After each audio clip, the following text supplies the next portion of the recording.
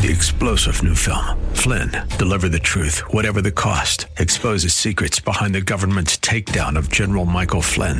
Flynn knew what the intel world had been up to. He ordered the first audit of the use of contractors. This set off alarm bells. He told the truth. He was the most dangerous person for Donald Trump to hire. They had to get rid of Flynn.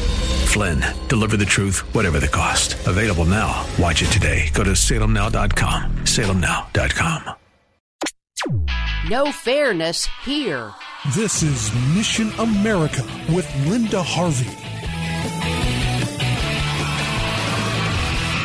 As we go into 2020, here's something to think about. Do we want to give an inch to the homosexual bullies trying to take over America? No, and it's not unfair or unkind to hold the line against sexually immoral, manipulative, and anti-family actions. Remember all the publicity a few months ago about the horrendous bill that was passed by the U.S. House, H.R. 5, the so-called Equality Act? It has not been passed by the Senate, so it is not law, praise God, but it would add sexual orientation and gender identity to 1964 federal civil rights law. And this bill specifically smacks down freedom of religion in a big way. The homosexual bullying groups love this, and yet thinking people, conservatives, and Christians see it as a societal disaster. Well, now a group of foolish Republicans in Congress have introduced a so-called compromise bill, which they call the Fairness for All Act, the FFA. It would also add homosexuality and gender rebellion to our civil rights laws, but offers very tepid religious exemptions in some cases. Dave Joyce, Ohio congressman from Northeast Ohio, is one of the co-sponsors of this bill, and it's the first time Republicans have introduced a bill that gives legitimacy to LGBT behaviors. A very sad day indeed. Among the groups backing this are the Seventh-day Adventists, the Latter-day Saints, and others. Many conservative groups oppose this bill, praise God, and very tellingly, the largest homosexual lobbying group in the country, the mistakenly named Human Rights Campaign, also opposes the FFA. Why? Because it might not allow men to invade women's restrooms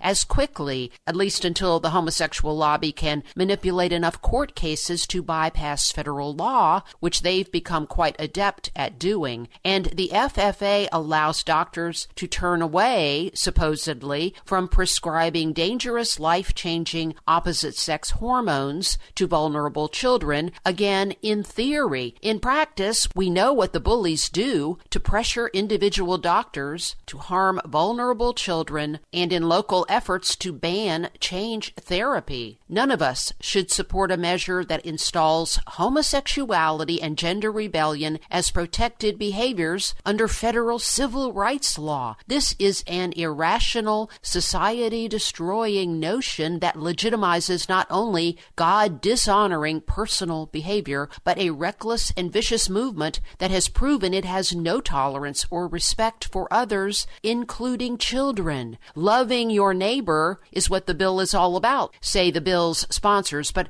that includes protecting children. When are we going to wake up and understand how the LGBT movement is destroying the lives of America's young?